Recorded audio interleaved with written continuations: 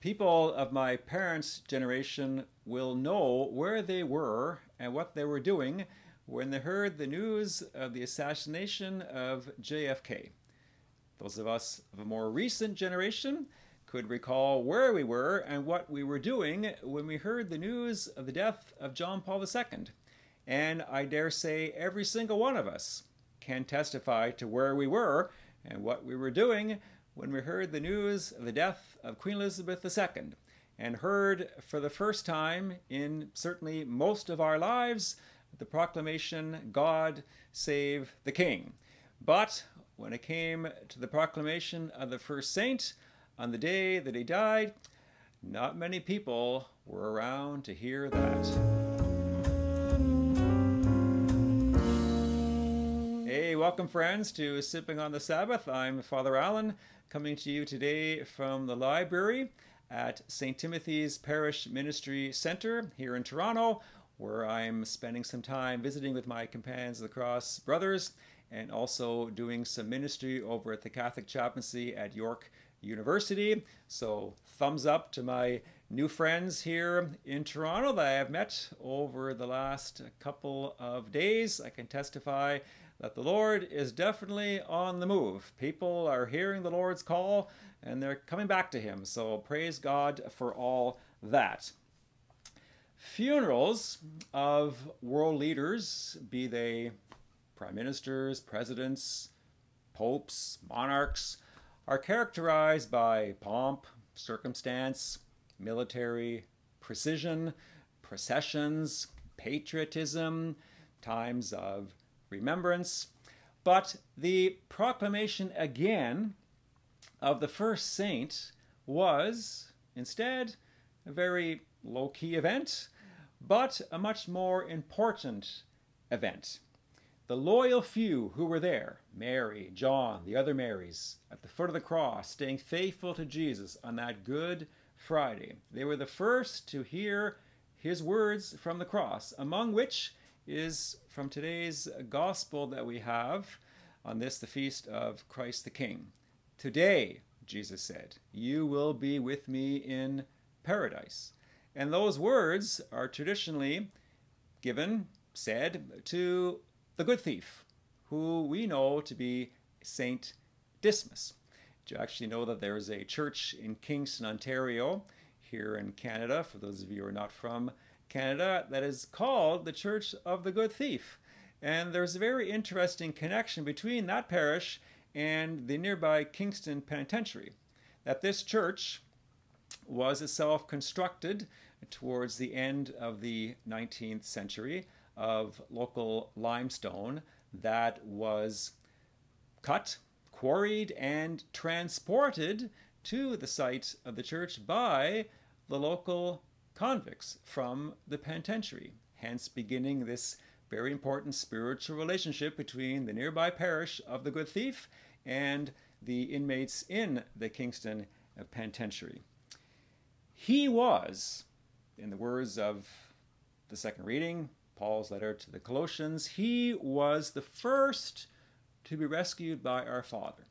St. Paul says that from the power of darkness he was transferred into the kingdom of his beloved Son, in whom we have redemption.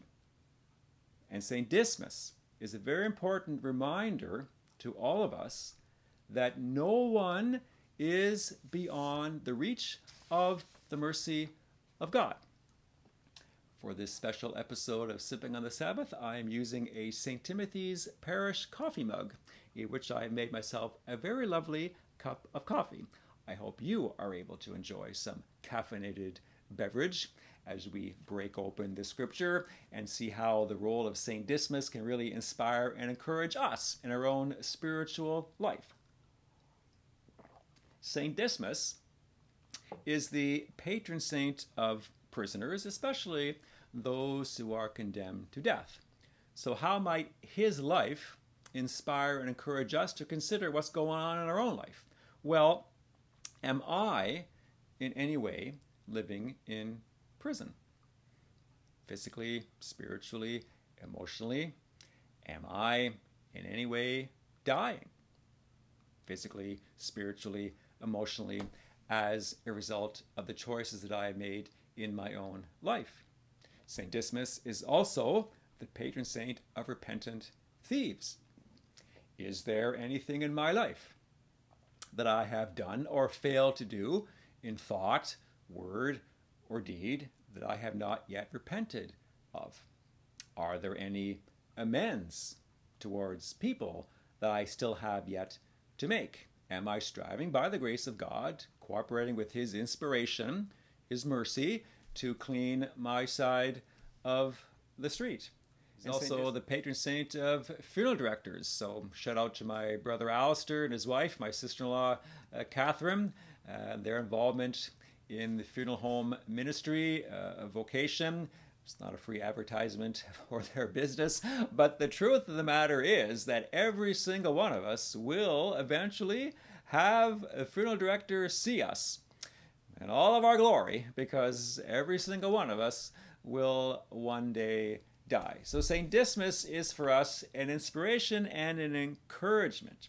And the eternal union with Jesus that he now enjoys is proclaimed within the context of the cross. It is the prerequisite for union with Jesus in eternity. The sanctifying grace that you and I are imbued with on the day of our baptism, because we're all children of Adam and Eve, we all share in the sin of our first parents. We have a darkened intellect, we have a weakened will, and we're under this condemnation of death. But Jesus, in dying on the cross, has justified us and will sanctify us with our cooperation. What did the good thief say to the bad thief as they both hung there on the cross? "Do you have no fear of God?" he said to him, "since we are all under the same sentence of condemnation." Do you have no fear of God? Not a fear that cowers in the corner, not a fear of trepidation, but this awesome awe that we have towards God, our Heavenly Father. Yes, we were under the sin and weight of condemnation, but Jesus, in dying on the cross, paid the price. And so Jesus is already saying to the good thief and to you and to me, today you will be with me in paradise. And it begins by each of us saying in all sincerity, Jesus, remember me when you come into your kingdom. The worldly, what do? They do as others did in today's gospel. They scoff, they mock, they deride Jesus. They deride us for following Jesus. And instead, what they look for is power, influence, fashion, status, fame, as signs of majesty, as signs of royal authority, a royal power, kingship. And why do we have this gospel of the crucifixion on the feast of Christ the King? Why don't we have a gospel that talks about the power and the influence and the money, the palaces, the servants, the armies at Jesus' disposal? Because there are none.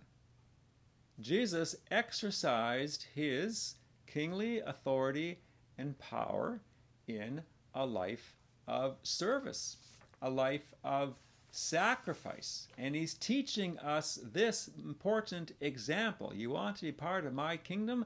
Then it is all about making of ourselves a servant, dying to ourselves so that we can rise to a new life of service of God and service of others. Again, going back to what St. Paul said in our second reading, he's writing to the people of Colossae. In him all things in heaven and on earth were created, whether thrones or dominions or rulers or powers. In him all things hold together. He is the head of the body, the church, that he might have first place in everything. Yet Jesus sacrificed, surrendered, turned over all of this. He made of himself a sacrifice. not living in the shame of the cross, but embracing the cross, dying in our place so we can indeed have a share in his kingdom. I cannot overcome myself. I need a Savior. We could not go back to God, and so God came to us. And while we were still sinners, St. Paul says, Jesus died in our place. He died to save us. Next Sunday, as I said earlier, we begin the season of Advent and a new liturgical year. It is in the season of Advent that we see how the insignificant become significant.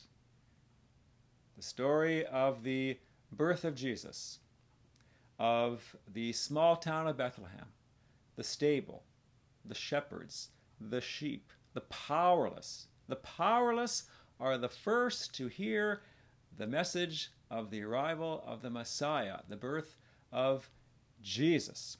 And today, on this feast of Christ the King, a repentant thief, a person of little social significance, is the first on that day to taste the fruit of the cross. Today you will be with me in paradise. The first canonized saint. Jesus died on the cross so that he could have eternal life, he being Saint Dismas, and he died on the cross so we could have eternal life as well. And so what are some of the takeaways for us today? First, no one is beyond the reach of the mercy of God. No matter what we have done or have failed to do in thought, word, or deed, God's mercy is always there. Secondly, it is never too late to come back to the Lord. He doesn't have a stopwatch. He doesn't wear a watch. Doesn't have a cell phone seeing what time it is. Doesn't have a diary. Doesn't have a date book. The Lord just is.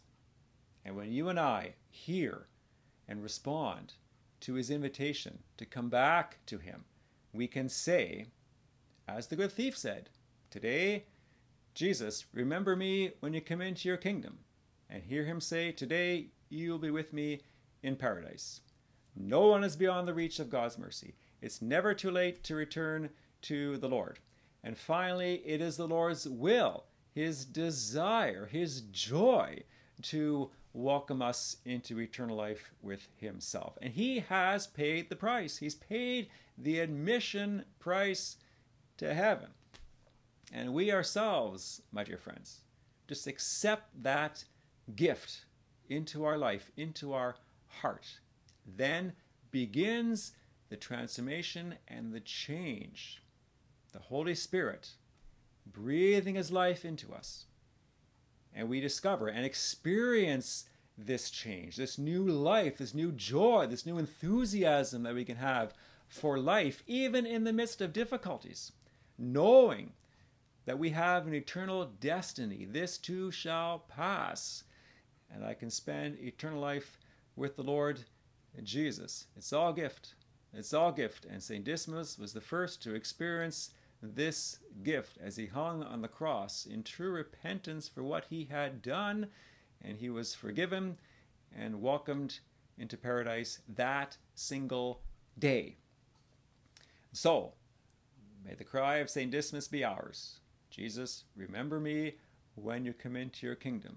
And may we too hear those truly consoling words.